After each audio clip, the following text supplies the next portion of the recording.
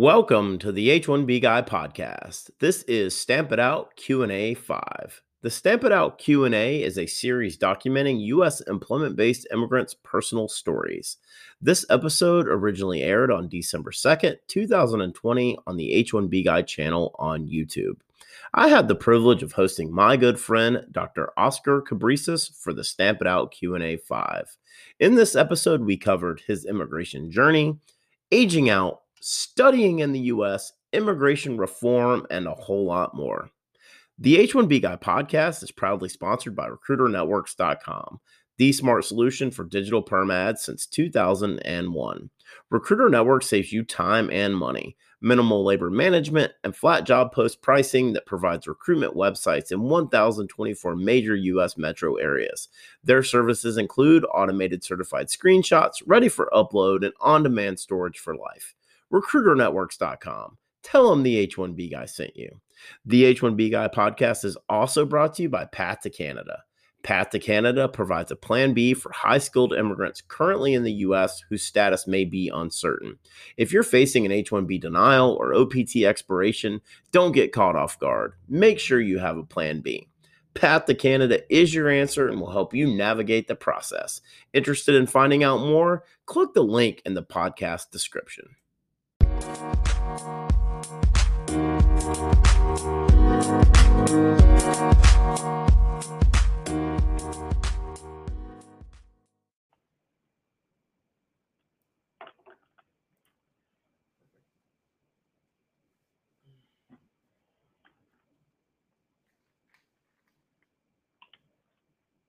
Okay, everybody, the H1B Guy here, and today, the H1B Guy Live, Stamp It Out 5, a Q&A discussing immigration, aging out, merit, and more. But before we get started, I'd like to ask you, if you haven't already, to please subscribe to the H1B Guy channel here on YouTube. It helps me to produce more content like this for you. Since we're doing a live stream today, I wanted to ask you to go ahead and hit that like button. Really helps for the YouTube algorithm and promoting this live stream out to the masses. I also wanted to mention that the H1B Guy offers a variety of consulting services. If I can provide you peace of mind by helping you bridge the gap between your employer and your immigration attorney, or if you just have some questions on your situation, please reach out. I'd love to hear how I can help you. Today, it's my pleasure to introduce Dr. Oscar Cabreces. Oscar and I were first introduced, like many of you and I have been introduced, on Twitter. And I wanted to say that if you have any questions for Oscar or I, we're going to do a Q&A at the end of the interview here for any of you guys out there on YouTube that are watching. So please go ahead and post those into the comments, and we'll get to them at the end of the interview here. So without further ado, Oscar, how you doing today? Doing great. Thanks for having me at this. This is awesome. Well, I'm very excited to have you join us here on the 5th Stamp It Out. You know, as I've already said, I just want to get right into it. And if you can tell me your story, you know, where are you originally from? How did you migrate to the U.S.? Sure. Well, it's nice to see you, everybody, on this line. I got quite the story, so I'm thankful, number one, that I can share some of the stuff that I lived, best practices, because I did learn throughout all these years here. So here we go. So I came. I was originally born in Venezuela. I came here at the age of 16 back in 2000. Wow. I came through my parents. My parents had an L1, L2 visa because my dad had a company in Venezuela and opened a company here so we could get transferred over and had both operations going. Over the time, as the economical situation down in Venezuela it just deteriorated, it just went wrong. Dad closed out the company. We were here. Dad actually got a job, moved to an H-1B visa on that time.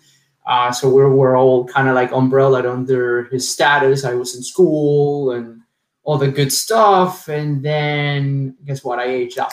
I turned 21. They had filed their perm, that everything was going on their green card, but then I got a letter saying, well, he's 21. He can't be under that process. So guess what? I had to start from scratch. And then I went from an H4 to actually sort of like an umbrella B1, B2. So a visitor visa, at least temporarily? I went from having everything to having nothing, to start from literally back from scratch. And dude, I went on the 6 months. 6 months were coming over. I was trying to get an F1. It got denied. The government said, well, yeah, why? It's like, well, I appealed. I say, hey, I've been here, I'm doing school and whatnot. So I did have to drop out of school all that time. I was just doing nothing. So you were enrolled as an H4 dependent in university, right. Aged out, had to drop out of school, and then work your way through like a B1 visitor visa, at least temporarily, to bridge the gap? Yep, exactly. So I was just like, okay, well, I'm bridging the gap. I can't stay out of status. First, because I'm coming from a country where there's no law, right? I mean, it was getting worse and worse and worse, and I have no family over there. All my family is here. So what do I do, right? And I had to start from there. Thankfully the appeal was accepted. I reached out to congressman and say, hey, I need your help. I'm studying. I'm majoring in chemistry and whatnot. I want to stay here. So it went through finally, and I got my F1 status. And then I finished my bachelor's. And then as I was finishing my bachelor's, I'm like, what do I do? What are the choices? Do I go get a job? Do I, leave the country, find something else to do? I mean, I had to figure this out. So, thankfully enough, like my colleagues in the lab at school were telling me, well, you can go get a doctorate or go to grad school. It's free. I'm like, what do you mean it's free? Yeah, when science is like chemistry, biology, physics, math, I mean, typically you get a stipend so you can live. So I went and applied for grad school. I was already publishing some papers, and then I went out and, went to grad school. I went actually back to the school I had started in South Carolina. And it was 4 years of like, take it easy. You go do your research, you teach, you get paid to live and research and teaching and all that stuff. So then, it's kind of gives you a little bit of a calmness, you're in a little sense of security, at least temporarily, right? Yeah, exactly, man. So I went ahead and I did that. And now, the 4 years are coming. Like, what do you do, right? Like, going back to the same question, go get a job, go to postdoc, or try to get an academic position. I personally did not want to be in academia. I said I've always wanted to be in the industry. At that point, I kind of had decided that. And in all those years, it's funny, I never got married or had the chance to go get married to an American girl. I could have done that. I didn't.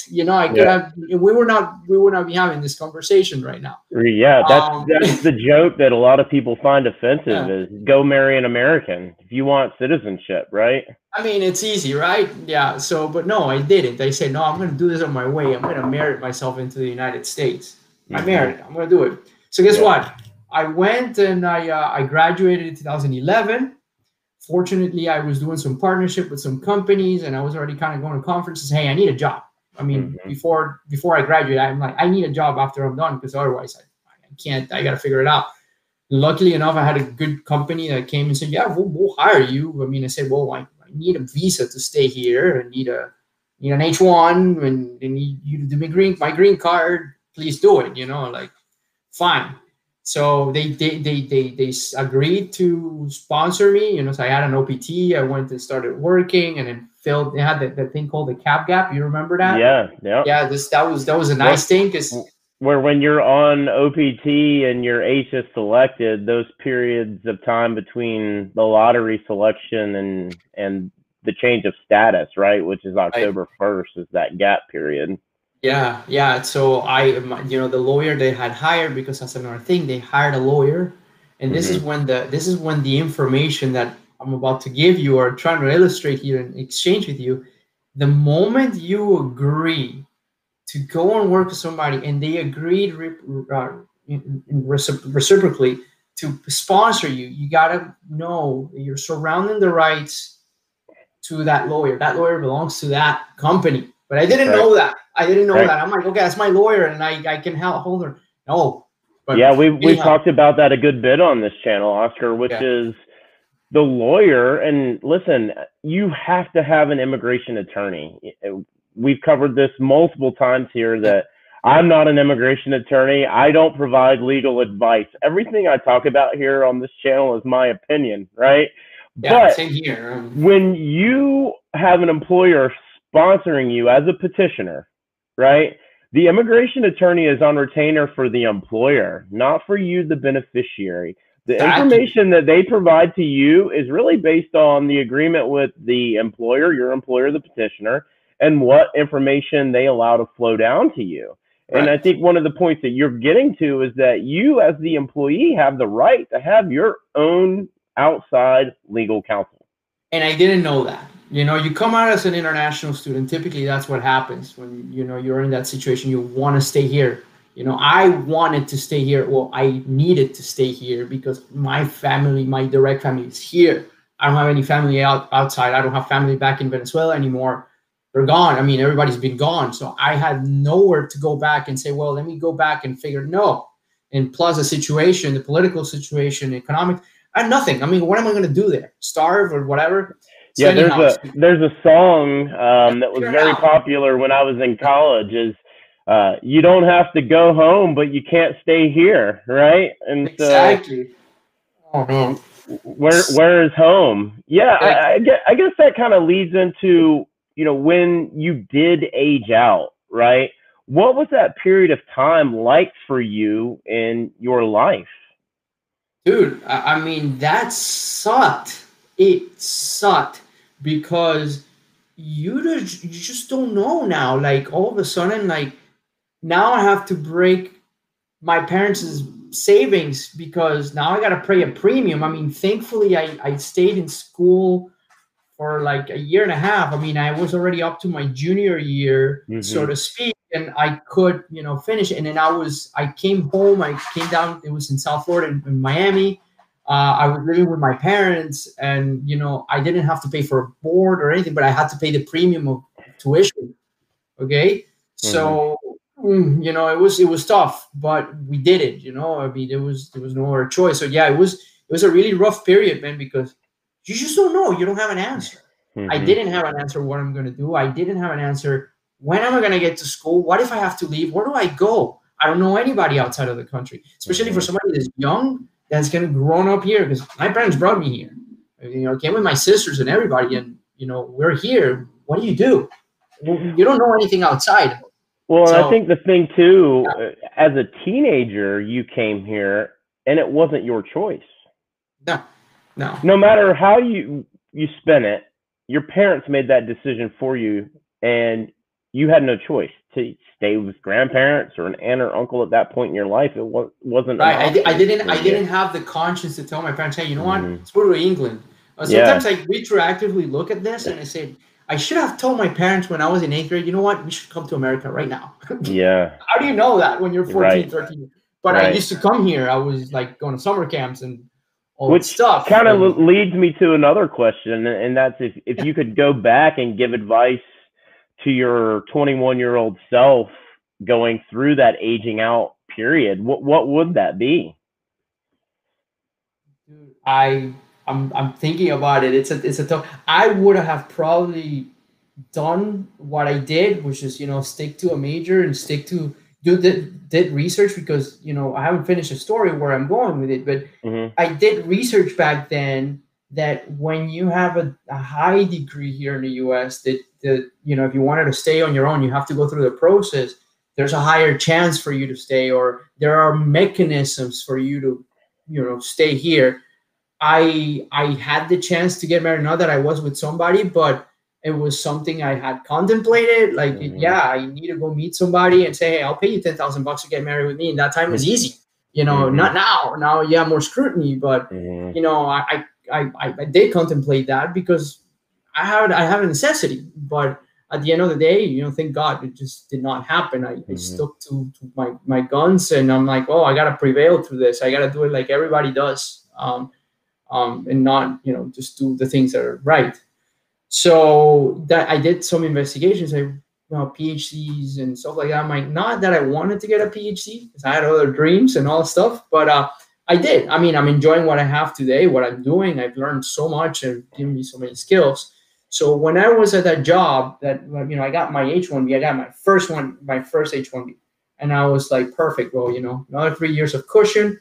Being Venezuelan, not having an embassy in Venezuela, and I needed to do some international travel after what had been 15 years. No, even more, like maybe 12 years or something like that. What I hadn't left the country to go somewhere else. What year did you first get your H?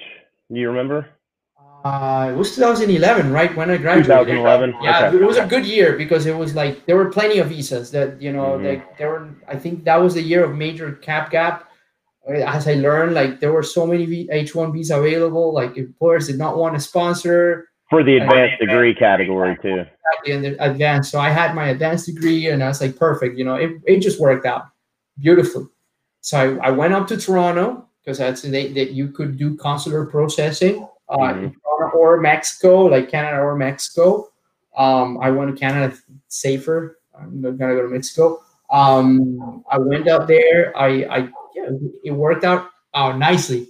But I do have a story around it. So check this out. I went and I go to the embassy, and I'm going with my papers ready. I have my backpack, my laptop. I'm like, whatever these guys need. And I hadn't been in an embassy forever. Forgot that you cannot bring anything. And it's like 10 minutes till my appointment, and I'm outside of the embassy. I'm like, what do I do? Like, I can't go in.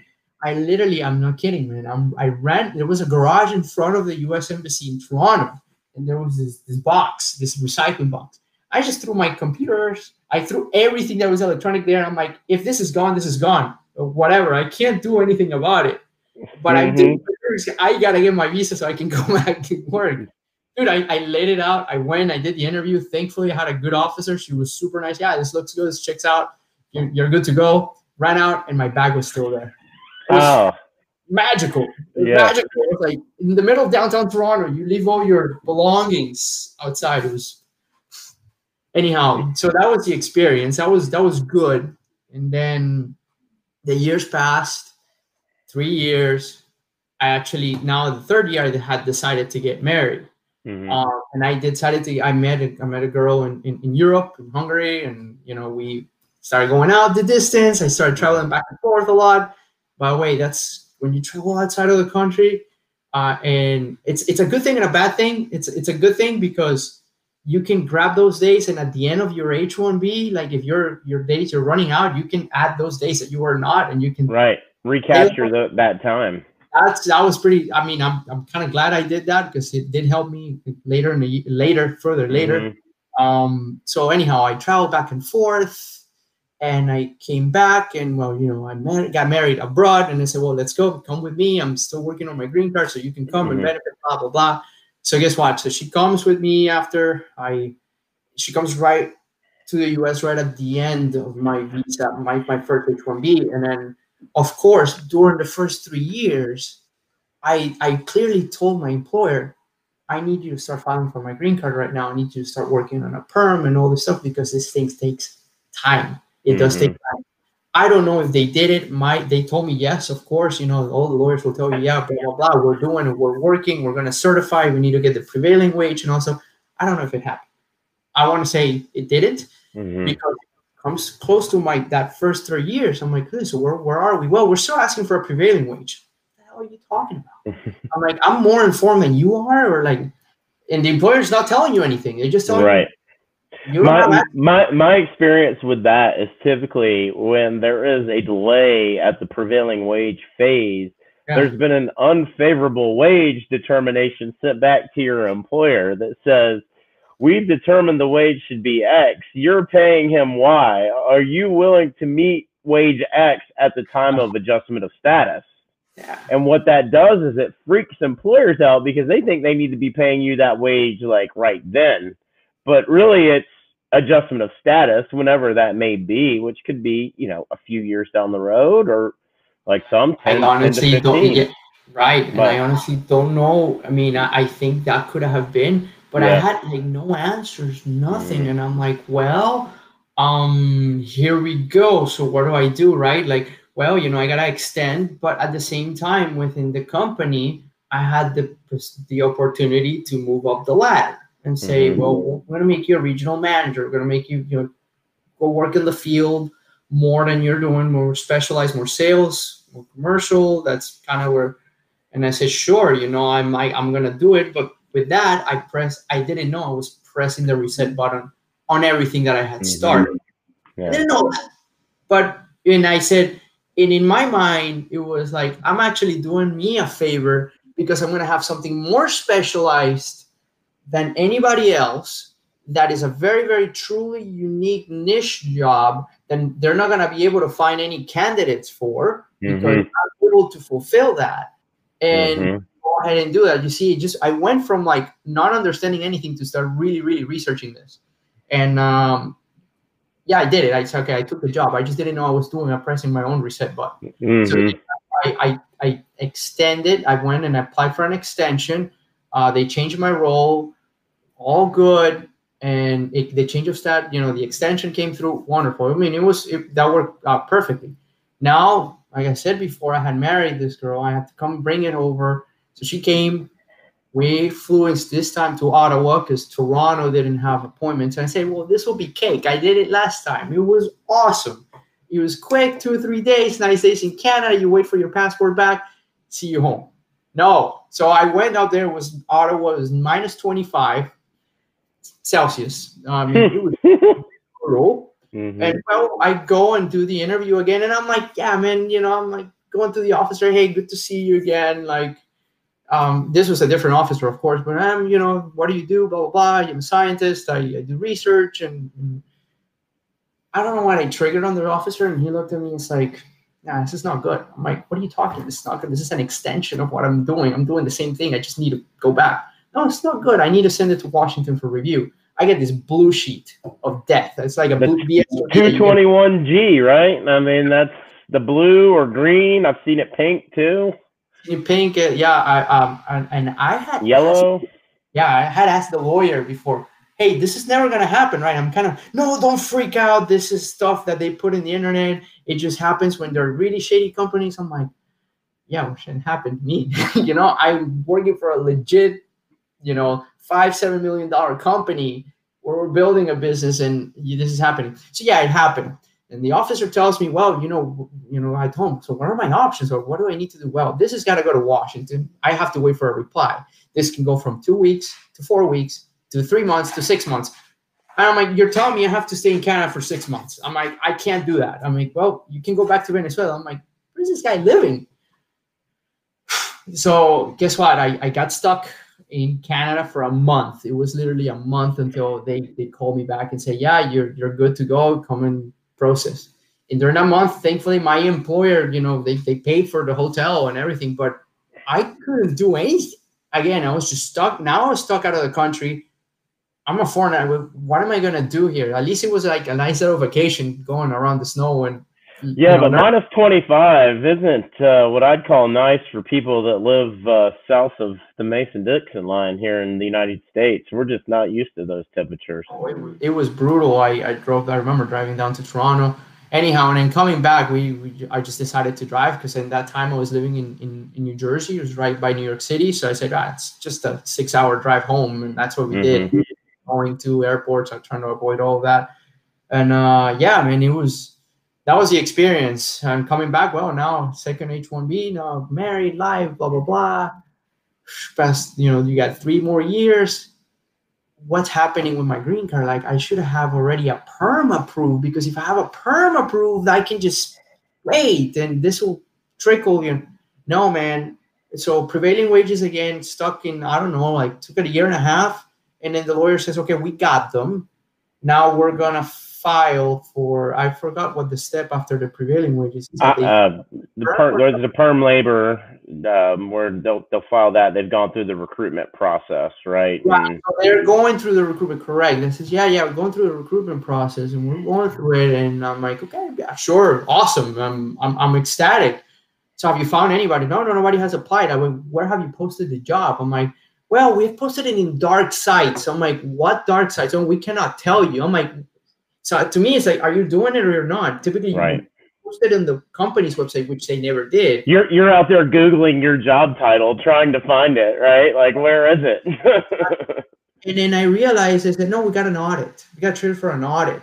I'm like, what are you talking about? Like, you got triggered? Yeah, because, you know, you're doing such a specialized job, and we still have to post in some other counties in New Jersey, and it's not right. And I'm like, all this time is just passing by, passing. And I'm like, I've got to do something, because this is going to drag.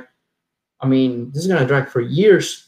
So I looked and I said, well, I got to, you know, I had that time, my ex-wife, I called my parents. I'm like, what do I do? So I started calling, you know, well, maybe I got to go get another job and maybe change to an O visa. Maybe that would probably keep me going. And so I actually called a few lawyers, and then told me, hey, man, send us your CV, because you have a PhD in chemistry. You're sort of published, because I'm, like I said, I don't work in academia or anything completely published. Let's take a look at your CV. And they say, man, you have a shot at the NIW here. And NIW is the National Interest Waiver, for those of you who don't know, which is probably, I'd say, somewhere between an EB1 and EB2 category, right? If I'm going to label it, which really isn't fair. But what it does allow is you to bypass prevailing wage determinations. And so it really expedites the process when you're going through sort of the perm labor. So go ahead, Oscar. Exactly. So I checked with a few lawyers, and they were really graciously enough. And I said, yeah, sure. I mean, we'll charge you this much. And it was like a bunch of money. I'm like, you know, I said, screw it. I'm going to do it. You know what? Like, I got to take a chance. I got to take a stand here, because this is it. And I did it. You know, they asked me for letters of reference from professors, my publications, people that don't know me well, but they know me. I mean, it was really well, it made sense. It was like, this is my life. Like, hey, I'm a scientist. I'm contributing to the economy. I'm, you know, doing all of this. So I put it through, and in 6 months, my A140 was approved. I was like, I can't believe this. Yeah. And in that time, all that 6 months, my H-1B had already, it was between almost expired and about to be expired. It was kind of like that. And I quit jobs. I quit the company and said, screw it. Like, this is already through, because what that process that I had done entitled me to an EAD card. Right. The EAD with advanced parole. And that's and I say, something I've talked about a good bit on this channel, right? Is that provides you freedom, and that freedom is freedom of choice, right? Freedom for you to choose who you work for, how much you're paid, and the ability to travel without restriction. Exactly. Not that I needed to travel abroad. I mean, when I changed the employer, I was just like, well, yeah, I may have to go to like China or even go to India, or, you know, we have to go seminars. That's fine. I said, well, screw it. You know, if I need to travel, I will, but not that I want it. But anyhow, I got it. And that kind of gave me the get out of jail, the get out of jail card. And I was like, I'm on. I left the company, and I said, I'm sorry, you guys effed up my green card process. I have no knowledge. I know it's your process, but I have a life and my priorities, and I just left. And I don't know what that ended up happening. I don't know if they pulled back. I have no idea. So I just left it as is. I got a job with a different company. And of course, you know, with all of this, they had their own immigration lawyers to say, well, what are you doing? And I'm like, well, I have an EAD. I have an NIW pending.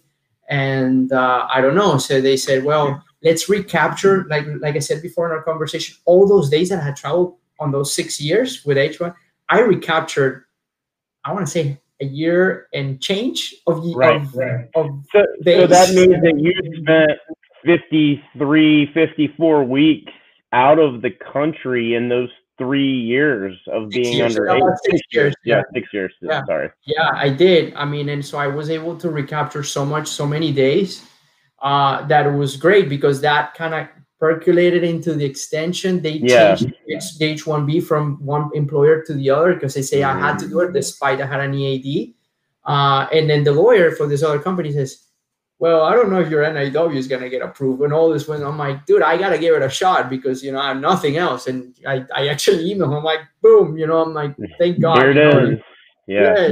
So that freed me up. And of course, but what was interesting enough is that the Trump administration had already put the interview process on board.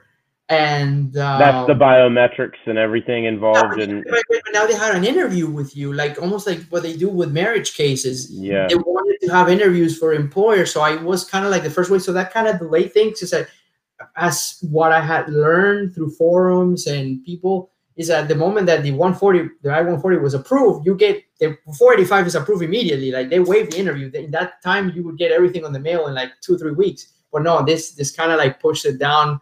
So I did that interview, and it was, sorry guys, I hate cussing, but this is bullshit. It was absolutely BS because the officer asked more questions to my ex-wife today because I got divorced. But they asked her everything about her marriage. And the guy asked me, so what do you do? I'm like, I'm a scientist. I do research. Okay, what kind of research you do? I'm in chemistry. Okay, that's all I wanted to know from you. I'm like, all of this for 2-3 questions, this is wrong. You know, I mean, I guess the guy was an expert in something else, but that's fine.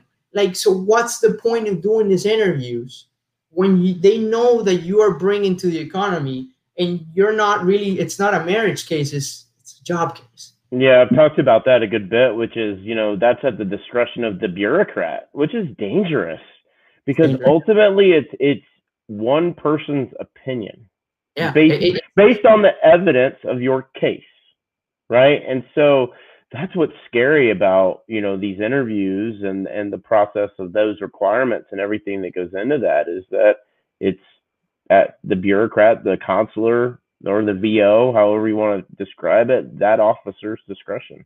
Yeah, exactly. So, I mean, the guy was really nice. There was nothing wrong, but, it just makes you think, like, this is people, like, the people are listening to this and they watch, what's the point of these interviews? If, what are they going to ask you? Like, what do you do? Like, do they care? All they want to know if you're working at, you can bring a pay stub. I brought them like, hey, here's a pay stub. Yeah. Like, I'm working. Yeah, here's my W-2 the last 5 years. Want to see them? Like, here you go.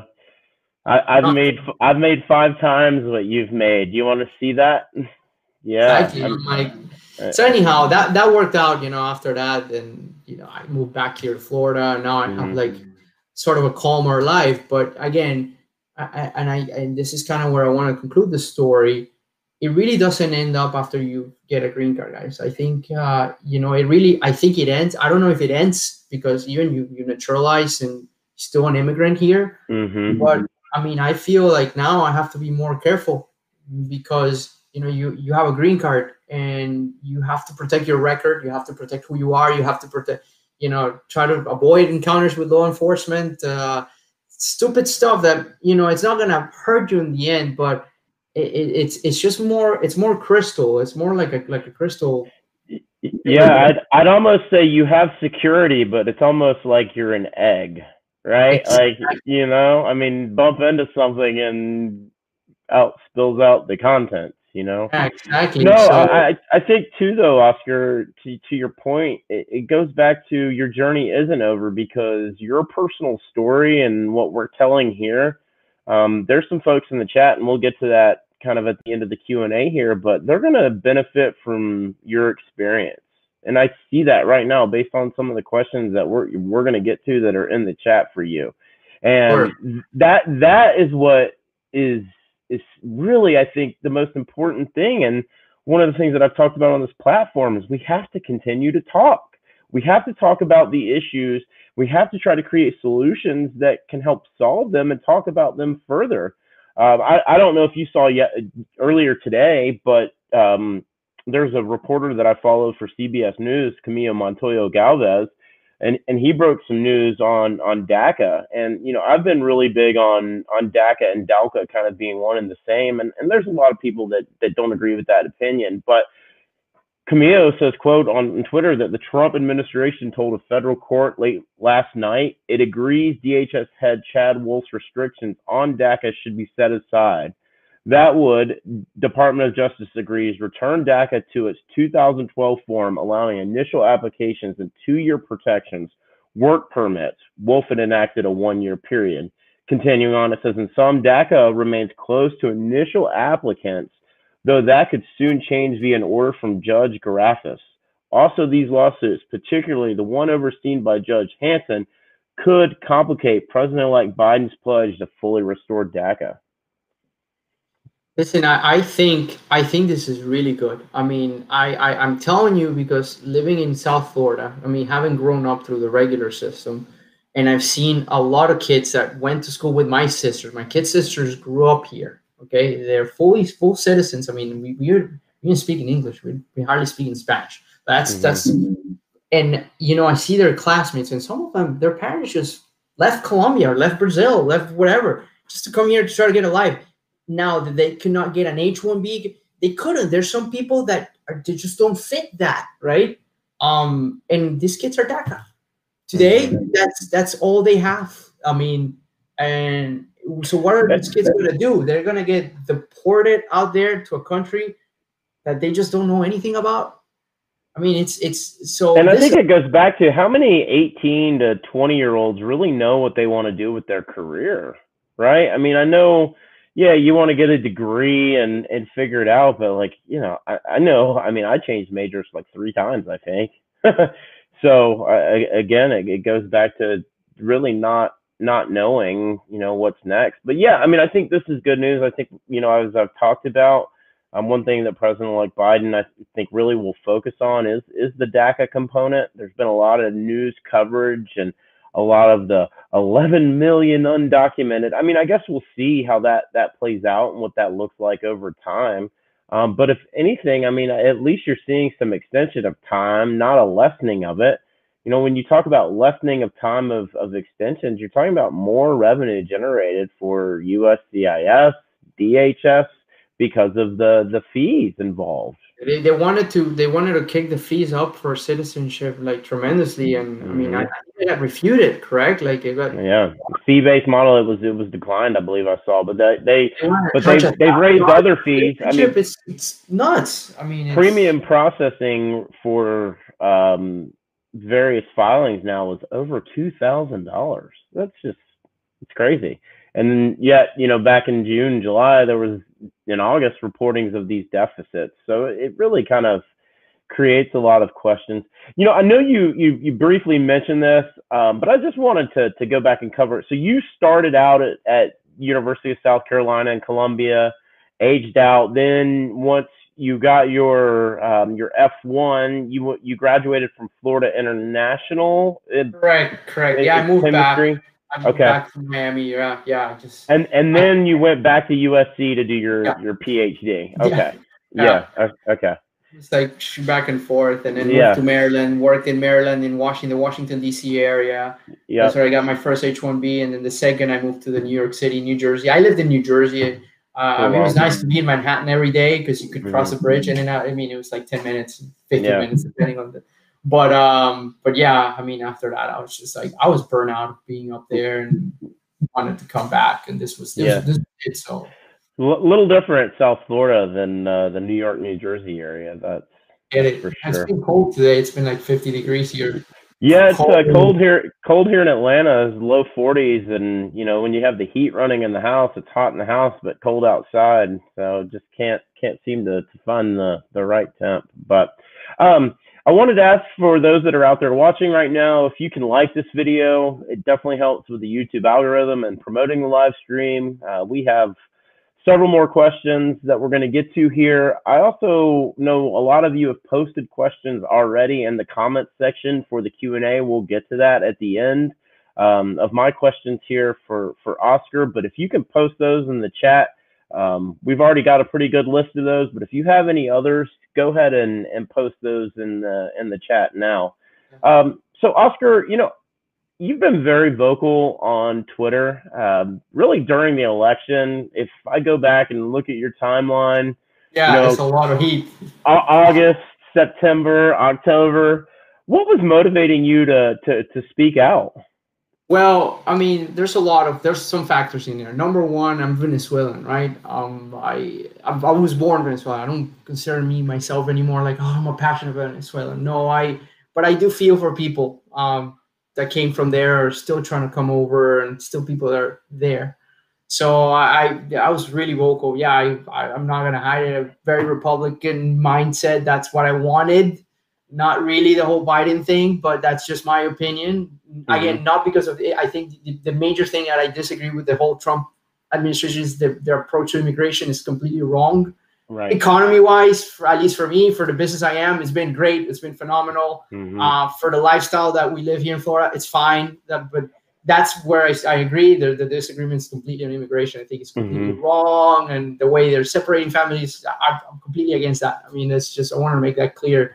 So that's why I was very vocal, because I was just like, this cannot be, from one end and the other. And then you got the people rioting and stuff. I understand the causes. I support those causes, but there's no reason to riot. It just reminds me of Venezuela when I was there, or the time post there, and seeing some of my friends who fled that. They went and protested and just got shot because they were protesting. And then I've been really vocal about it. I'm like, well, Twitter is a good platform to get the stuff out there. It is. I have is. friends who have disagreed with, friends are good of mine. My kid sister's a big Biden supporter. We've disagreed, but at the end of the day, we love each other. We understand we have differences in the ways that we think, but certainly that's kind of my motivation. I'm like, some people deserve some justice. Like, at least I see it from my angle. I may be completely wrong to others. It's totally fine.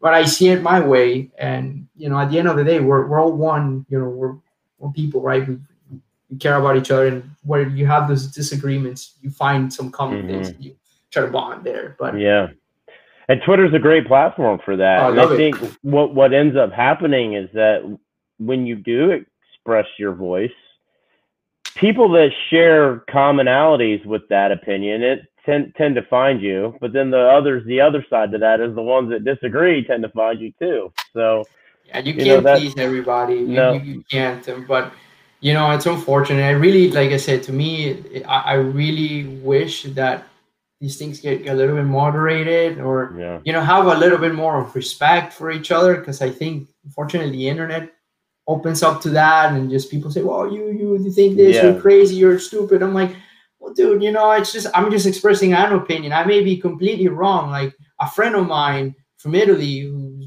big pro Biden, he opened my eyes a little bit. Might think about it, right? Like, this whole thing of socialism, and again, this is probably a different topic, but see it differently. I'm from Europe. We see it differently. So some things make me understand more. I'm trying to understand more what people are saying these things, and instead of me just being with blinders and just saying, this is my opinion, I don't care what you say.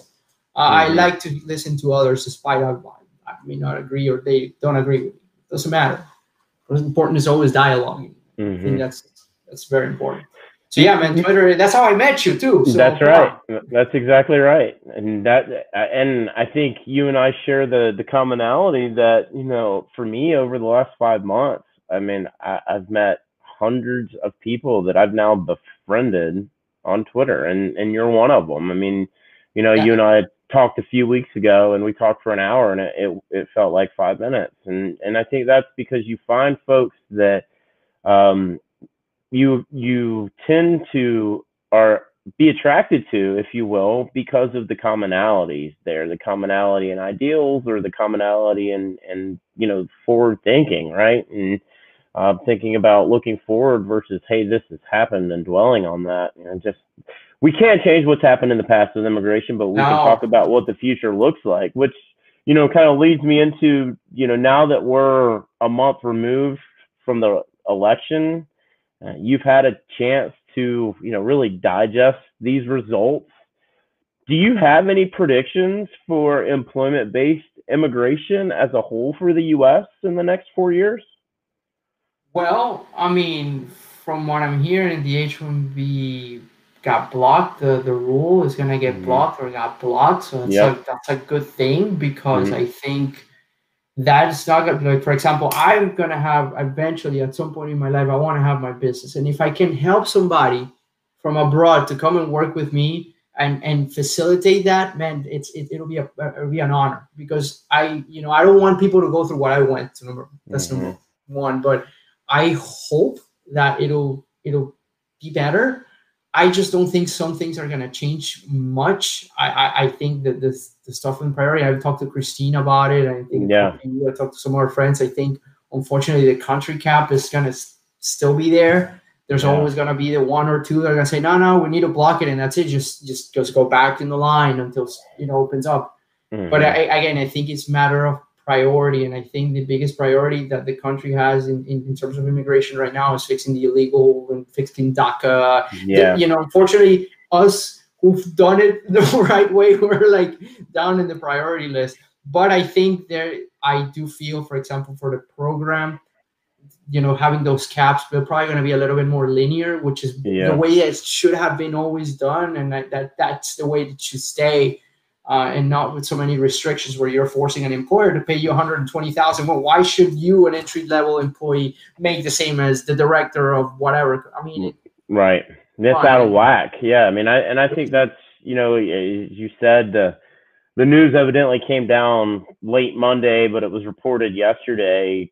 Judge Jeffrey White, federal district court judge in San Francisco, ruled favorably again in the U.S. Chamber of Commerce versus Department of Homeland Security, Department of Justice case. I mean, I think when you think about that, right, the country cap, quote on country caps for employment-based preferences, that's something I've been very vocal about that I think is just wrong. It's not right. It needs to be changed.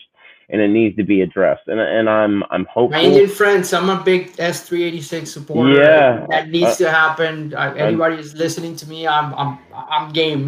That needs to happen. It's just, and I spoke out in favorably of it too, but unfortunately, it's just looking more and more like with everything that's being tied up. Right, there's going to be confirmations that have to take place in the Senate. They're still dealing with this stimulus. I don't think it's going to be called back to the floor. And as I've talked about a little bit on my video yesterday, I think it's going to be May or June before we see any sort of legislation be put on the House floor or the Senate floor. But you're right, though. It feels like employment-based preferences are taking a bit of a back seat to the family-based and the undocumented. But I will tell you that I've talked to some people here recently that said activity is happening and that they're hearing that the transition plan is to rescind a lot of the executive actions that were put in place as it relates to the H-1Bs and employment-based preferences. So I guess time will tell on that, right? It just is. It's just something that we'll just have to take the wait and see approach on. I don't know if you saw this yesterday or not, but the UK announced that today was the first day they'd be accepting applications for their point-based immigration system. Wow. That's awesome. And I've talked about this a little bit. What are your thoughts on a merit-based system, and could it work here in the U.S.? Definitely could work. Definitely. I mean, you just have to structure it right. You have to make it probably a little bit tighter than Canada or other smaller countries. Yeah, Australia and New Zealand, I think. Yeah, those are smaller countries, so there's more here. We have people for everything, right? But I think certainly that would be amazing. Now, was that something that this administration was contemplating? I'm pretty sure they were. I'm not. That's why I do feel that somebody inside was like, "Well, let's figure this out." I think time ran out. It was not a priority. It came out, the Cotton Bill was 2017, right? It's unfortunate that in the 4 years, that was something that he ran on in 2016 and just didn't get it done. And instead, something like a merit-based system wasn't going to be able to be done through executive action. It required an act of Congress, and they just didn't have the bipartisan support. And unfortunately, I think a lot of that goes back to the lobbyist dollars behind blocking something like that, right? And, but that would work. I mean, in an ideal world, I mean, I thought about this, right? How to design this? I'm like, you do point system, but it's also on awards who the person is, okay? Because I think any person should have the right to come here on their merits and on their skills and whatnot. And it's just a matter of organizing it into a fashion. I'm like, you have, let's say you have a master's in computer science and you're a great programmer, you could help this industry. Well, your timeline will be 2 years because we have a certain amount of things. Or, maybe you have this industry, maybe your timeline will be a little bit less. It should be, I'm using my scientific things, you sort of like a variable of expertise versus time. Because the more expertise that you've got and then you can work through the system, the sooner you should get to the country because the country needs you. That should be the equation that, should work here. But who in Washington is going to do this? I don't know, man. I Yeah. mean, Well, you make an interesting point. Well, talking about merit, but you didn't use the term, but I am, which is how do you evaluate character, right? characters, yeah, it's subjective, right? Mm-hmm. It's subjective. I mean, I think unfortunately our country is based on a system where I think cultural integration is still happening. It's Mm-hmm. not. There's so many things that are so rooted to the system that how do you change that? How do you? Unfortunately, I have to bring this out. How do you bring somebody who has a name from the Middle East that is not a common name and is not in some database? Like, Mm-hmm. how do you know that person with that same name is a really good person? And it's how do you know that? And unfortunately, this is so rooted in our system. I don't see it changing. I don't see it changing this year. I don't even know. Maybe beyond my lifetime. But certainly, how do you evaluate character based on not on paper but on interviews, on behavior, on temper? Look how they do this temporary green cards for people that get married. Yeah. Like they give you 2 years and they're telling you, well, in 2 years you gotta stay married. I mean, you gotta be bona fide. You gotta show Mm-hmm. that to the government. I think that's a starting point for measuring character. But how do Mm-hmm. you do it? Do you do something like that? Do you try to make something like, oh, we'll give you a temporary green card just to show you're a really good person. You're not a problem to the U.S. A public charge, call it like the way they want to call it today.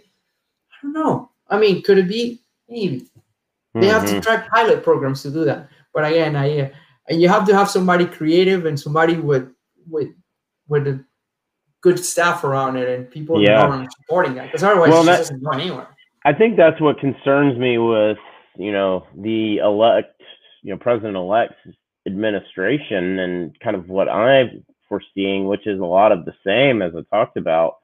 It doesn't seem like there's any desire to have creativity for reform that would be mutually beneficial. And to me, I always come back to the merit-based point system is that answer. But the complexity of getting to that point, right? And then the lobbyists and the associations that would do everything in their power to try to prevent a system like that because it would remove, it's going to run their pockets. And so, yeah, I mean, that's the who moved my cheese Who knows, debate. man? I mean, yeah, it's a tri-storming process. That's my opinion. I mean, at least that's Yeah. what we do, and the type of job that I do. We try things and measure some KPIs.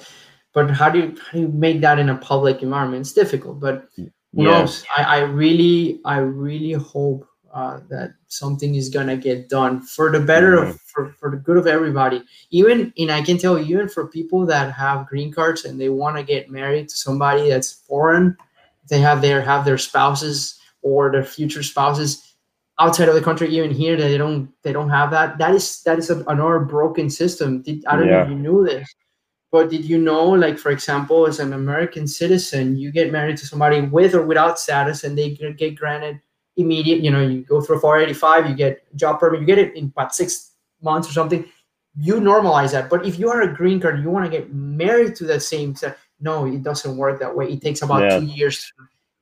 I mean, tell me Well, I had a good friend of mine that married a girl from Colombia, and the process to get her here through the K visa it took them forever. They had been married a while too, and it was thousands of dollars and quite the lengthy process. And that's a completely another discussion. We don't really get into family-based preferences here on this channel, but the commonality there, Oscar, is the money. That's it. Yeah, I mean, it's like that. It's like the system is broken everywhere. Unfortunately, it is broken. Despite they want to call it that there's a structure. Yeah, there's a structure, but it's broken. It has places all over. So anyhow, like you said, another topic. You found me on Twitter, but were originally introduced through the H1B Guy Live Stamp It Out Q&A 4 with the brilliant mind of Christine Mikolajchuk. What is it that drew you to me and the H1B Guy platform? So, well, first of all, hi Christine. She's probably watching or not, but I yeah, think she we is. talk. If I know Yeah, her, she's either watching now or at some point. So yeah, no, we speak. We actually, after I read her article in Medium, I actually reached out to her. I'm like, dude, we gotta talk. We gotta talk yeah, because you have the same story with me. I mean, unfortunately, yours, turned out differently, but we have the same story here. And then I saw you guys speaking, and I'm like, man, you are a guy. I mean, you know what you're talking about, and you have this genuine aspect of trying to help others, and it aligns with what I want to do. Because I'm telling you, after all of these things that I have done, I kind of retrospectively go look and say, man, I should have become an immigration expert, attorney, or something like that, where I can help people do yeah, this, because it is complicated, and it drew me. It was like, this is great. Now I have somebody I can speak to, regardless, because this is an important topic to bring up to the web with as much audience as possible, because merit-based immigration is broken in the U.S. As much as the illegal immigration trying to normalize people is. I mean, it is just bad in both ends. So hmm the idea you have a platform where you bring stuff up and you educate around the H-1B process for people that are in school here and want to stay here, or people are abroad and they need to come here through that. There's an education process that people need to go through, because it's not hmm that easy. It's not like, oh yeah, I'm gonna get an H-1B, go to the States and just just stay there forever. No, I mean, it's what I was telling Christine, and I tell the audience, it's like, you got to come with a mindset of, do I come here to work and leave, or do I here come and work and suffer and stay all this long time? Hopefully, it's not that long for you or anybody, as many as of us has been, and yep, really drive through it and not get affected by it. Because I got affected. I developed a lot of like pain in my mind, yeah. and Anger. I mean, nights that's without really what it sleeping, is. and Anger anger, and and frustration. Yeah, so I'm happy. Like I said, like I'm happy now. I know a colleague, a friend, and yeah. what I tell people are listening to this, when he's saying about consulting, guys, like just listen to him. Like, if you want to get that quote unquote peace of mind, Right. work with H-1B guy here, Yep. because he is, the times that we've spoken, it's like, dude, we know so much about it, and I'm actually helping him out on these projects, because I know not I want to help, but I want to help you guys too. Like, and Right. again, there's a lot of uncertainty, and it's about education and about being aware where you are today and where you want to be. So just set up goals. Right. And I think what draws me to you, Oscar, is just how genuine and passionate you are about making sure others don't make the same mistakes. And what's really interesting about you is we're talking about a PhD in biochemistry Actually, and chemistry, but but yeah, it's okay. a I'm at, PhD in chemistry. So when I look at the last two folks that I've had on this channel, right, for the Stamp It Out series, Christine and you. Christine is a Harvard graduate, okay, and you are a PhD in chemistry. Um, I will tell you that my business administration degree from Georgia Southern University holds no candle to either one of those. So the point that I'm making though is that you are not, Oscar, what people would call the cookie cutter H-1B, right?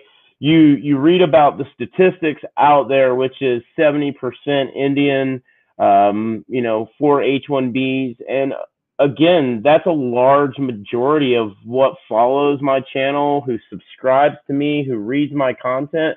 But I wanted to tell your story because your picture is different. It's painted with a different brush than a lot of others, and yet here you still had to go through a series of hurdles and hoops.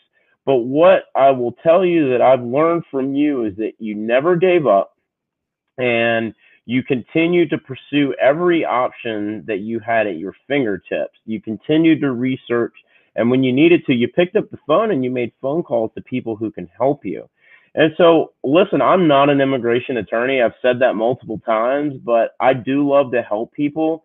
And at the end of the day, if I can help you in any way, whether it's through these series of videos or if someone's out there that needs to speak to me, I'd love to hear from you. And that's something that I think about you and your story, that if you could go back and say, hey, if I had someone that I could have bounced these ideas or these questions off of, right?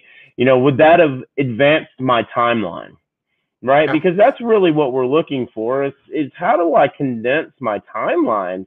The perm labor process is grueling for everyone, no matter whether you're from India or from Venezuela. It is a grind. When you're talking about employment-based preferences, it's a grind. And it doesn't matter. It doesn't matter really. Like in like you're saying, you just nailed it in the head. It's just advance the timeline or even postpone the timeline, because all of us have different priorities. And I think it's a matter of, I'm coming to the US. What am I gonna get out of here? Am I gonna get that I need to stay here and I want to form my life here, and I want, knowing that, for example, you may be from India or you may be from China. Unfortunately, those are the two countries. You're from Philippines, because Philippines is another country that has that kind of backlog. Yeah. Mexico is, but even so, whatever country you're coming from, do you come with that mentality like, okay, well, I'm gonna come here and I'm gonna stay because I don't want to go back to my home country? Right. Okay. Like, or you have nobody there for you, right? I mean, and now you have to come and you have to take that pill and you have to absorb that and say, this is what I'm going to do. And you have to mindset on that, because nobody tells you this when you're graduating, when you're going to the embassy. Nobody tells you this. You're just going out there hoping, because you have to be positive, right? And that's how I live. That's why I'm so enthusiastic. I put 100% of my energy to doing these things. And I know, despite if I'm going to if something's going to go wrong, at least, I know I'm going to try something else, and I'm going to try something else. But that's kind of where we're going here. So the fact that, for example, you can call here, you can call H-1B guy and say, hey, you know what? This is my situation right now. Let me talk. My lawyers are not getting me anything. Can you help me get some answers? This is valuable, because that investment or time investment you do up front, or you kind of look at this is important.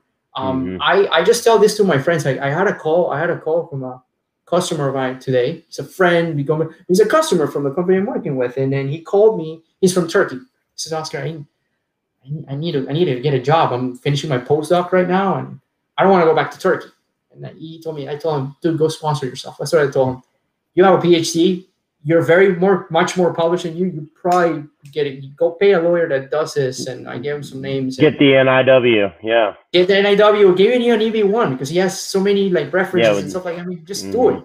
Like, don't even waste your time with an employer. Well, and I don't know if Turkey, there's no wait, right? I mean, when you're talking about adjustment status, yeah. But I told him, if you want to do that, just do that. But if you don't want to, you can go the other route, which is the muscle route. Like, you gotta go to get your H-1B, get the employer to do everything, and voila. But I told him, you have to be conscious that this is gonna be a long process, and you gotta eat that job and married to that job, and just eat the process. So he said, yeah, well, I'm gonna take a look at it. So. Well, let's talk a little bit more about your business. I know you have a full-time employer and you have a full-time job that you work, 40, 50, 60 hours a week on. But I also know that you have some service offerings that you provide out, and that you have a family business as well. I know that business growth, career consulting, and even some scientific consulting services. I know you have a retail design, family business as well. But I wanted to give you an opportunity, just, if people want to find out more about what it is that you do, where can they find you? LinkedIn is my platform of choice. You can find me on Instagram at Dr. Oscar C if you want to see pictures of me playing with my dogs or just hanging out in the street and whatnot. But sometimes I used to, when it was normal to go to conferences, I would be at every conference just doing videos and highlighting what I'm giving a talk on a topic. I work in my field is analytical chemistry, very particular in analyzers, laboratory analyzers. For those of you maybe or may not be scientists here, I work on some very, very unique things. I work with like analysis of pesticides, drugs of abuse, like narcotics in urine, blood. Most of my true passion is all forensics and pesticide residue and contaminants. So I get a lot of people calling me all the time. Hey, we have a lab, or we want to open a lab. Can you help us set it up? Give us the right equipment. So that's kind of like the scientific consulting that I do. I look at productivities and all the what things mean. But also people have come and asked me, hey, we got an electronics business, like an online electronics business, and can you help us out, map out how to do it? How do we get more customers? So I do a lot of that too. and career advice all the time. I mean, career is probably what people call me the most for, especially a lot of international people asking me, like I told you, a buddy of mine, Turkey, is like, what do I do? I mean, you know what to do. So I typically just give them an advice. So find me on LinkedIn. I have your LinkedIn profile in the description of this video. I've also got your Twitter handle as well. I don't have. Don't get offended by my tweets. But it's just sometimes I just rant out and I talk about my soccer team and how much. But yeah, it's okay. Well, which brings me to a question that wasn't on our agenda, but you and I had this conversation, which is we agreed that Pulisic is the best American football player in the world. But we also agreed on something else, which is that Marcos Alonso is the best left back in the world as well, right? Not now, but at Chelsea, the best left back right now in the world. Man, it's a tough one to say. I mean, Theo is doing great at Milan.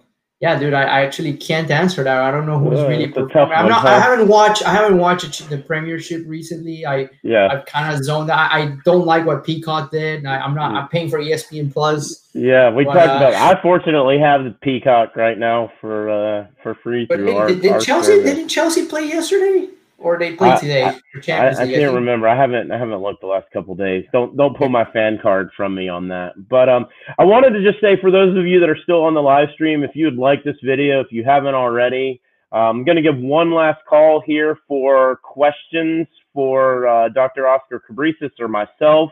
We've got a good list. I'm just going to go ahead and roll into those now. Just going to start from the top. But if you've got any questions that you want us to get through, go ahead and post those in the chat. So this was even before the stream got started. Oscar, Samir has been a huge supporter here of this channel.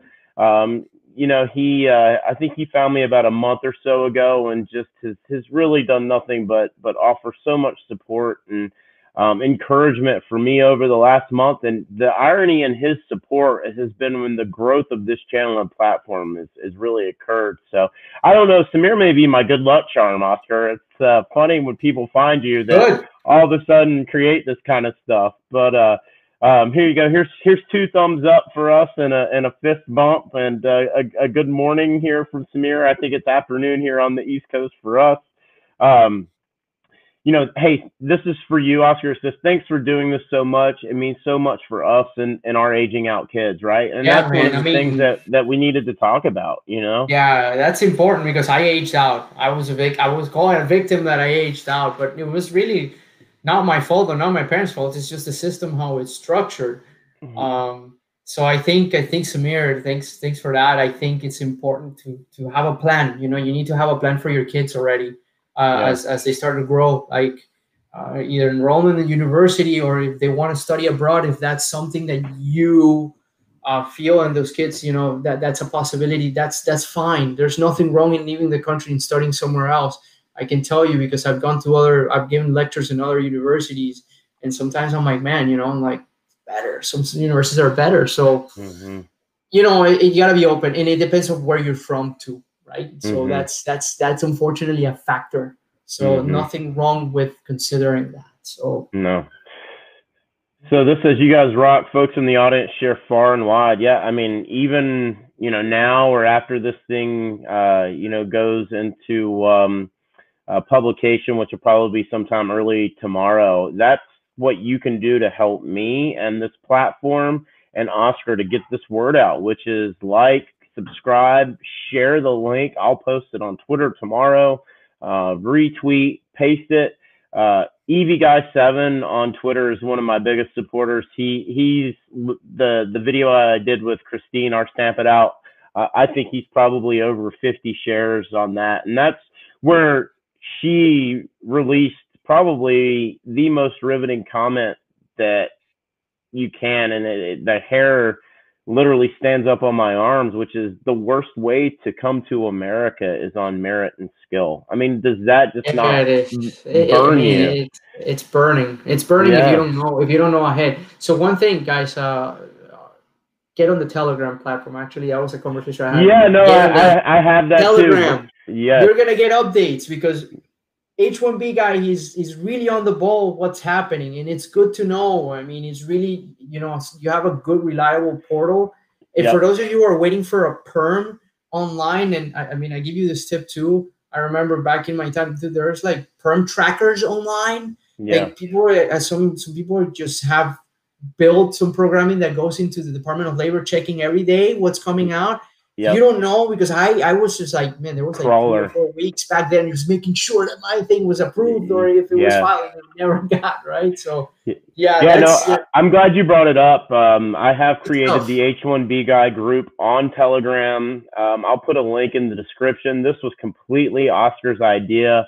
I'd not used Telegram before. I've only used WhatsApp, but Oscar felt like Telegram would give me a little bit more far-reaching globally. And we talked about kind of the intention behind the Telegram group. Of course, I'm going to be active on Twitter. I'll be active here. But Telegram is, the H1B guy group on Telegram is meant to be a crowdsourced news and personal experience channel. And I am going to ask you about what content you want to see from me when I'm working on a couple different things. And I'm looking for you guys to share with me your opinion. If you've got a situation and you want to get some advice, I think we're 19, 20 members so far. But the link is in the description. If you're looking for it, it's t.me/dh1b guy. So Oscar, thanks for that idea. You know, that was something I put out. We started Thanksgiving. I created the channel on the 25th. We're at 20. I am giving away a free consulting offer to the 50th subscriber on the Telegram channel. So please come join the conversation there. We'd just really appreciate it. Samir was talking about, that's what I fear for my daughter. She is just 8 right now, came here when she was 2.5.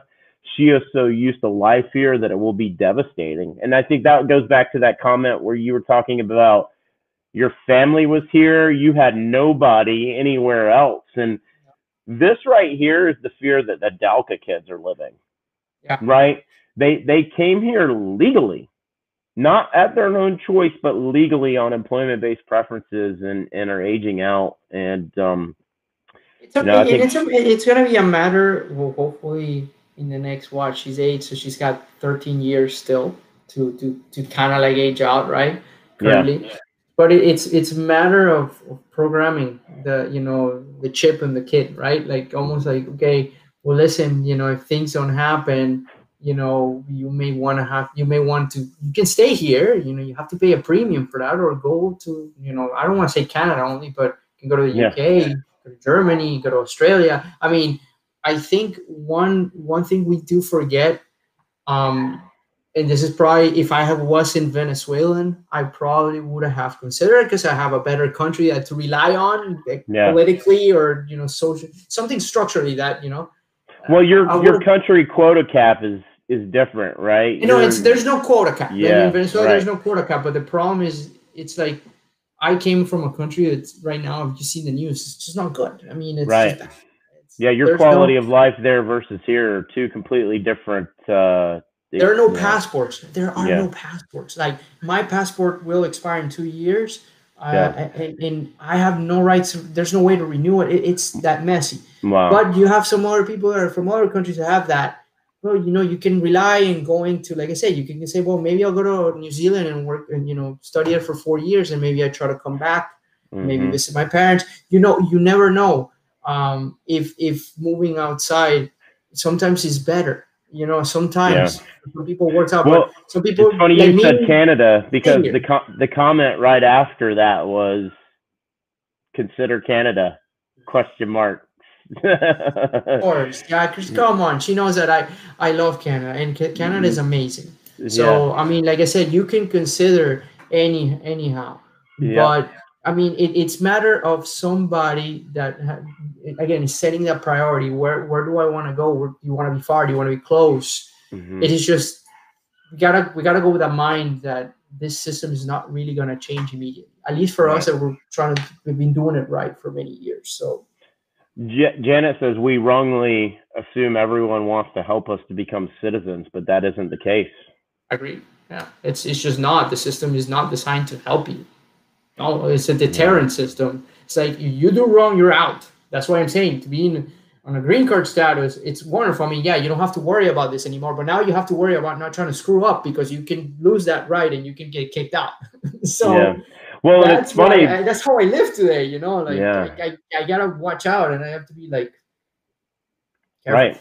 Well, and then you look at the America First faction, right, which is anti-immigrant across every sort of realm. And then, you've got to go back and ask the question, have you done an ancestry DNA? Unless you're 100% Native American, you are here because of immigrants, right? And I think that's the thing that, to me, kind of drives me crazy a little bit with it. I get some of the extreme, but at the end of the day, we're all immigrants. Or descendants of immigrants. I mean, we're all, and I think that's what it's supposed to be. Samir says our plan is to wait until she turns 10. That's if I'm going to call it off and move. Then it's either India or Netherlands, as my company has office there. Unless something changes by then. It's not. Listen, it's not a bad idea at all. In fact, Holland is a great country to live. I mean, different lifestyle, of course. I've been in America here for a long time, and I've worked in Europe. And again, it's not a bad idea. I think at this point, I'm not trying to sound discouraging. It's just the way it is. It's just that's how the system is written. It's like, unfortunately, the backlog is so long that it's stupid. So, but keeping an open mind that, hey, it's not like it's so amazing here. Yeah, it is amazing. It's wonderful. Everything works. It's just some things, like there's a world out there and it's not that bad. Like that's one thing I've learned. Like, I'm going to be here for as long as I can. And, my goal is to become a citizen. That's my personal goal. Like I want to do that. So I have the freedom to, if I say I want to move to Italy or move down to Brazil or in the future, get back into the country. Here. Yeah. Go back to me. That's my goal. Like that's me. But some other people may have another goal. So it's really putting it into perspective. Yeah. Because Samir also said he was lucky enough, and that his employer, he loves them for this. They did it at the moment he completed his 6 months in the firm. That's talking about the perm labor. We were talking about condensing that process. And I've always said, if you have an employer who understands your situation and understands the value that you provide to their organization, then you're in the driver's seat. It's just time that is your enemy, really, and how long you're willing to continue to work for that employer until the time flips itself on your side. Exactly. And so I've seen some people that, for example, this happened with a colleague of mine in another company that, he was Indian, and he they waited his daughter also aged out. But what they did is that he saved up all the money through she was about to age out, and they moved to Europe. They're living in the UK. He's pretty much retired because he made so much money. He's doing the same job over there. So that's fine. At least I completed my mission here. Like, which is brought, I brought her up here. She's in school. She's got everything. We got money. So, it's almost like I said, it's just priorities. Priorities is like, I guess, the main message I've been trying to drive across. Yeah. You want to come here for 6 years? Do you want to come here for 3? Or do you want to go and muscle it through? And it's different for everybody. So, Christine said that Janet was exactly right on the move to, or the folks don't want to help you become citizens. It's just not the case. So here you go. This is from Daniel DiMartino. Great to hear your experience, Oscar. I'm a Venezuelan as well and doing a PhD in the U.S. Wonderful. From one Venezuelan PhD to another. He also has a question. We'll get to that here. I'm gonna jump right to it and then come back to a question. Let's jump to that. Me. So he says, hey, did you publish in peer-reviewed journals before applying for an NIW, Oscar? Yeah, I did. I mean, I published like 2 papers. I mean, it was so it's interesting. My advisor, my research advisor at USC was kind of slow. He's actually retiring next year. So it was like it was a pain. But if you have a good advisor and you have a good team and you can get as polished as possible, That's very important. I mean, the most important is you get your stuff out there in journals. That helped. That certainly helped. And then, of course, people make references of your papers, and that creates an important. Of course, that's why I tell people who are really published, like, man, you have like 100, 200, or sometimes 2,000 citations. You're a god in whatever science, because everybody refers to you, so you're you're a subject matter expert. Well, and here's what it is too, Oscar. It's evidence.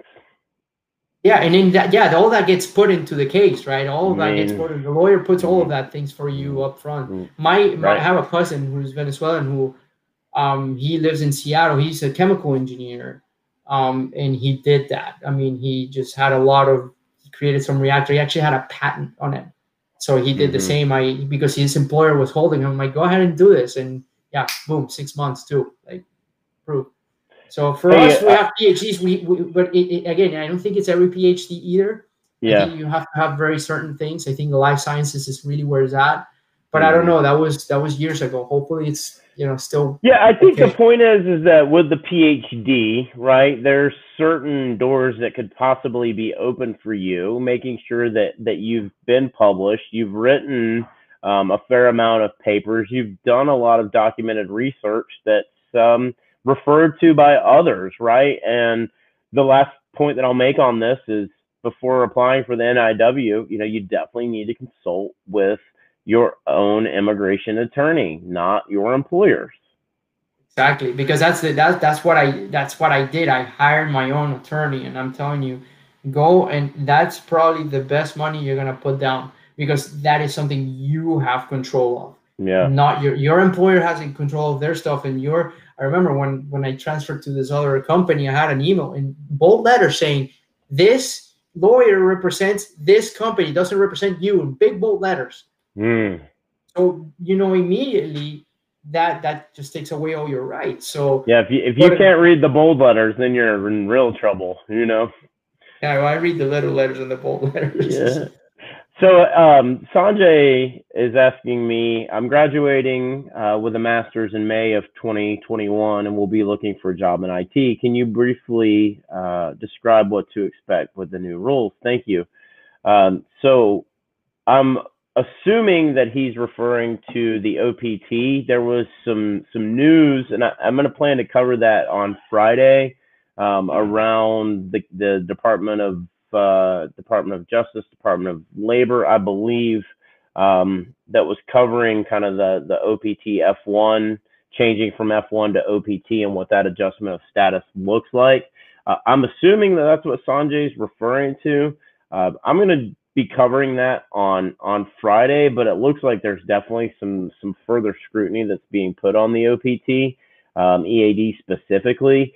If Sanjay, if you're referring to the H-1B lottery, which there was a memo, a notice that was posted, proposed to reform, where they talked about changing from a true lottery to actually wage selection. So if that's what you're asking about, it looks like that is currently in the comments phase. And ultimately, that could have an impact on the 2022 fiscal year lottery. And my understanding is that the way I read it, and I'm interpreting it, it's going to be H-1B will go to the highest paid. So I'll definitely be monitoring and putting more out on the OPT EAD if that's what you're asking about. But from a wage perspective, I fully expect that the lottery will be based on wage versus random selection for fiscal year 2022. So my advice to Sanjay for this, okay, is number one, start connecting with people, okay, network and say, hey, looking for a job, get your name out there, okay, because the sooner you have that offer, the better, because ideally when you submit your OPT application, if you have an offer letter, so I think, well, I don't know, man. Back in my time, they took 2.5 months to process an OPT. I'm assuming it's now even more, of course. Yeah, 60 to 90 days, and you've got to have the card in hand, the EAD card in hand, before you can begin working. Yeah, so that's why I'm saying it's like the sooner you do, the better. Because if you can secure an offer and you can start like, okay, you already have that ahead of time, man, that puts you ahead. So the moment you get the card, you're not looking for the job and wasting those days. And the other thing I recommend you, see, like I said before, think about, do you want to come here and stay here forever? That's your goal, or do you say, well, knowing I don't know where your country is from, I don't want to make any assumptions, but you got to get ready for like, okay, I'm here for 10 years, I'm here for 15 years, I'm here for 6 or 3. Mm-hmm. Put that in your mind, see where that, because that will help you figure out a path forward without pain. Yeah. Do you want to work 36 months under OPT and OPT STEM, or is the long goal, the cycle, which is OPT STEM, H1, green card backlog, Exactly. and What do you want? continuing H1B extensions residually into the foreseeable future? So Suresh asked, my son's 16, H4. My priority date is May 15. India, I'm assuming that's an EB2 category that he's talking about. I don't think any miracle going to happen soon. What should I do in my scenario? Oscar, what would you do? What would I do? Well, that's a tough one. Your kid's 16, so you got about 3 years of high school. So two things. And this is the same thing I told Sanjay. Do you need to stay here? This is it. This is end of the road for you, and I'm gonna stay here forever. Well, if that is the answer, then start planning for your kid to become an international student. I think that is the most educated, or given the age, probably can go to what's it called, a community college. Take advantage, because with H4 you can take the advantage of paying in-state tuition. That's a big thing. So whatever you are, whether it's California, whatever, maybe that you can arrange and get an associate's degree at least in the fastest time possible before that time runs out, and then make some plans of maybe getting an F1 and completing a degree somewhere else, so it's a little bit cheaper. It's a high premium, or go outside of the country. I mean, it's like that. And for yourself, well, like I said, what do you want to do? You really want to stay here, and just go through it and wait until that backlog, or wait until you can retire. I don't know. I mean, again, it's a personal thing, but that would be me. That would be my priority right now. It's like, I want to get as much education, as much as high education, as cheap as possible. Like, right. In-state tuition, it is a big benefit, because, man, I remember paying like $6,000 a semester. It was not fun. It was not, at least for my parents, it was not good. So. Well, I think if I do some math here, right, it's on 16, 5 years, you're looking at 2025 roughly. Priority date is May 2015 in EB2. I think he's going to be one of these that's going to be like right close on the number. If there is, I'm still hearing rumblings of more rapid forward movement, although I've joked about rapid forward movement as a farce. I'm still hearing it. The chatter is still out there. So, I think right now I would sit tight, Suresh. At least let your son graduate high school. Consider going to a college for a couple of years. And then if you need to begin the F1 process and he wants to stay here, I mean, that to me at least gets you 5 more years from where you are right now. That doesn't necessarily get you, an EAD with advanced parole, or, him under DALCA, but hopefully in 5 years there may be some reform around that. So but at least if he can go to school, and get an associate's, that's already a big thing, because even with an associate's, he's entitled to an OPT. Yeah. So that's what I'm saying. It's like, you gotta make sure the kid graduates quick. Yeah. Well, high school will be 18, but from high school immediately into college, like, don't waste any time. Just get that going. Get those 60 credits out. That would be my guess. So Janet says they're going after legal immigration because they can't do anything about illegal immigration. They're going to have to give them all citizenship, or at least a green card, in my opinion. I wanted to say really quickly, Janet, thank you for joining us here today, because you have been spewing a lot of truth in your 2 posts here in the chat. And also to Daniel, your fellow Venezuelan, for joining us here. I saw Daniel just followed me on Twitter, so thank you for that. And follow me on YouTube if you're not already. Janet, same for you. Thank you. But yeah, I mean, she's exactly right. This is what we were talking about here, Oscar, in terms of the legal immigration, seems to be the target, Oh yeah, I mean they can't do anything about it. They just want to make it. They want to make it more difficult. That's why I disagree with the current administration. I'm sorry. Yeah. I don't agree that you got to make it more difficult with people, that come here and they're coming to contribute to the economy. They're paying to stay here. They're paying a lot of money to stay here, and you still tell them no. I mean that's unfair. Like it is just the way it is. So. I hope the next administration will have, and I do see it will have more flexibility, and had this administration stayed, well, yeah, it would have probably been worse. Not that I wish that, but you know what, things are happening for a reason. So that's right. So Suresh had mentioned that the aging out. He was talking. Samir was talking to Suresh, saying that's his biggest worry, and sorry to hear that. But even I feel it's not going to happen for us anytime soon. Because it seems coming legally and paying taxes doesn't matter here, Yeah, I mean, I think we've talked about that, right? A good bit. Yeah, I mean, you pay, that's it. So Rohan asks, how soon do I think the DOL will revert to old wages? Well, I would have to think, the judge ruled late Monday, reported yesterday.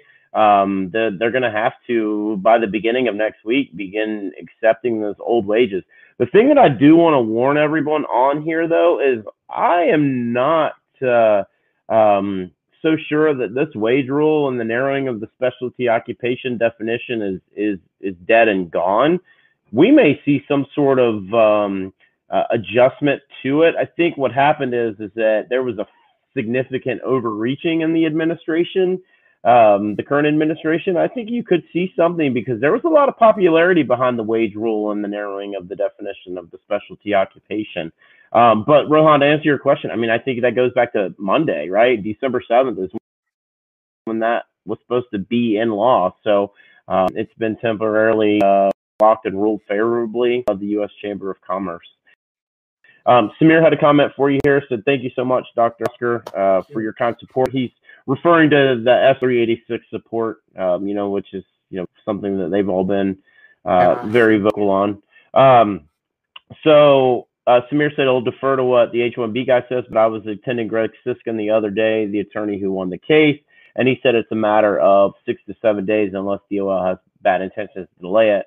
Also, you could use older wage level, but depends on your lawyer's opinion. And then, Rohan said, thanks, Samir. So this is the kind of stuff, this back and forth between Samir and Rohan and Suresh that we're looking to create here on this platform on the H-1B Guy Telegram channel. So, crowdsourcing is really, to me, the most important thing. The concept of the hive mind, right? We are stronger in our numbers. So, good day to you, Aromas Awake. If that's referring to coffee, I definitely am a big fan of coffee. So here we go. Rohan says, Oscar, what do you think? Best left back is Andy Robertson of Liverpool. I don't know. He's pretty good, though. That Liverpool team I just give you my thumbs up because I have one of my best friends is a Liverpool fan. He's actually pretty good. He's awesome. They're pretty good, aren't they? Yeah.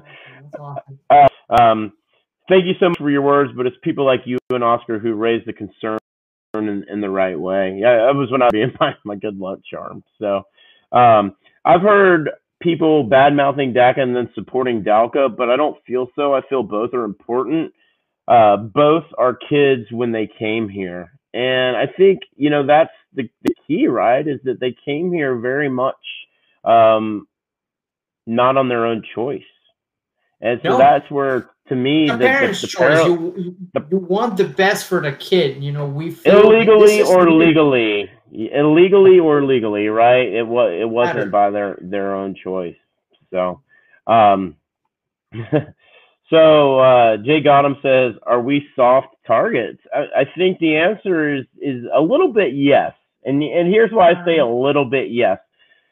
The reason why I think that you are is because it's the cycle, right? And when you look at the cycle as it relates to Indians working under H-1B, only more recently have you seen a very loud, vocal community begin to form. Up until the last year or two, there really wasn't a lot of groups out there. I mean, you've got Immigration Voice, you've got the ME Forum, you've got the Green Card Coalition backlog or Green Card Backlog Coalition that's out there. So you're seeing a lot of power in numbers. And if we really want to influence what type of legislation is going to come down in 2021 and 2022, you've got to have power in numbers. And so in order to not be a soft target, Jay, it takes two things: a lot of money and a lot of numbers. You have those two things, then you're no longer a soft target. And that's unity in those two things. I agree. So, Suresh, thank you very much, Oscar and H1B guy. Glad we could answer your question, our opinion, whether it's right or wrong. So, Rohan says, thank you so much to both of us. Very useful platform I've set up here. Thank you, Rohan, for joining the live stream. I can't do it without your support. And you can do that through liking, sharing, and subscribing, and letting your friends know about this channel and this platform. Jay says, great job, both of you. Thank you. And then shout out to the H1B guy. I'd like to remind you, making such content, getting all the details, editing takes an amount of effort and money.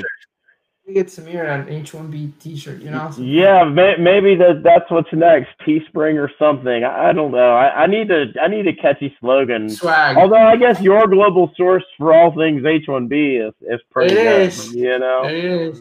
So, Samir, thank you. He's produced a show in the past, and again, as I said, he's kind of become my good luck charm. And then the last thing, please continue to support this channel so that I can continue to do this. Yes.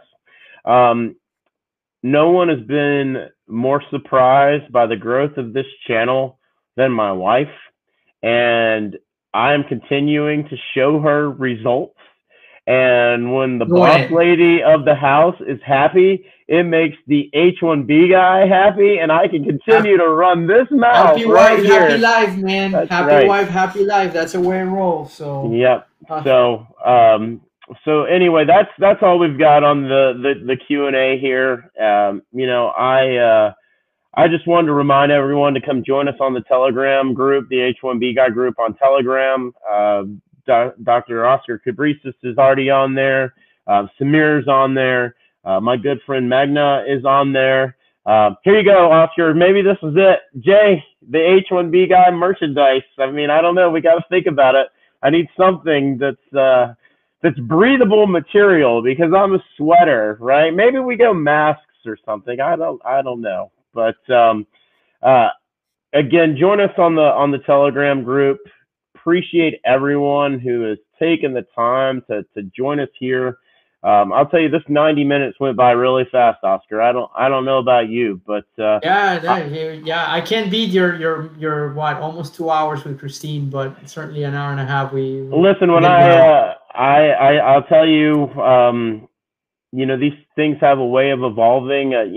This time here today just flew by. I just thank you so much for coming on this channel, the H1B Guy Live, Stamp It Out 5, telling your story, being a proponent for employment-based immigration, for family-based preferences, but overall a proponent for being a better country, right?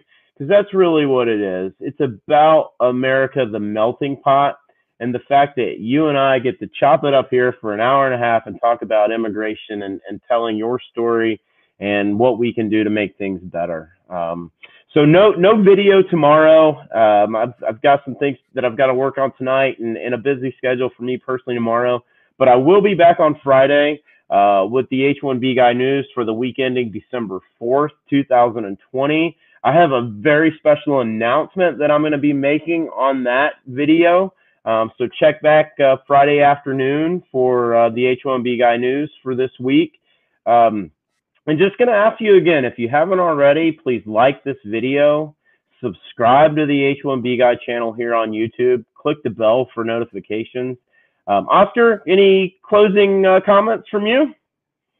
The only thing is say thank you for inviting me here. Now you know you can connect with me, connect with us in online. Like I said, I'm any doubts, any questions. So that's why I'm here. I just again I have your mindset ready for this, and you'll be successful regardless. That's absolutely whatever right. You decide, it's gonna be a success. So that's it. And I'll include your Twitter handle and your LinkedIn profile or in the descriptions. Connect, follow. But before we wrap up, yesterday was a huge milestone here on this channel. I crossed over 500 subscribers, over 2,000 hours of watch time. So from the bottom of my heart, thank you. Thank you. Thank you for your support. I am just so humbled by it, and crossed over 900 followers on Twitter. And we're just going to keep going. We're on our way to 1,000 here on YouTube. I'm not going to stop talking. We're going to continue to promote merit-based system and try to create mutual beneficial reform for everybody. With that being said, Oscar, one last thank you. Thank you to all of you who've made it this far. The H-1B Guy, your global source for all things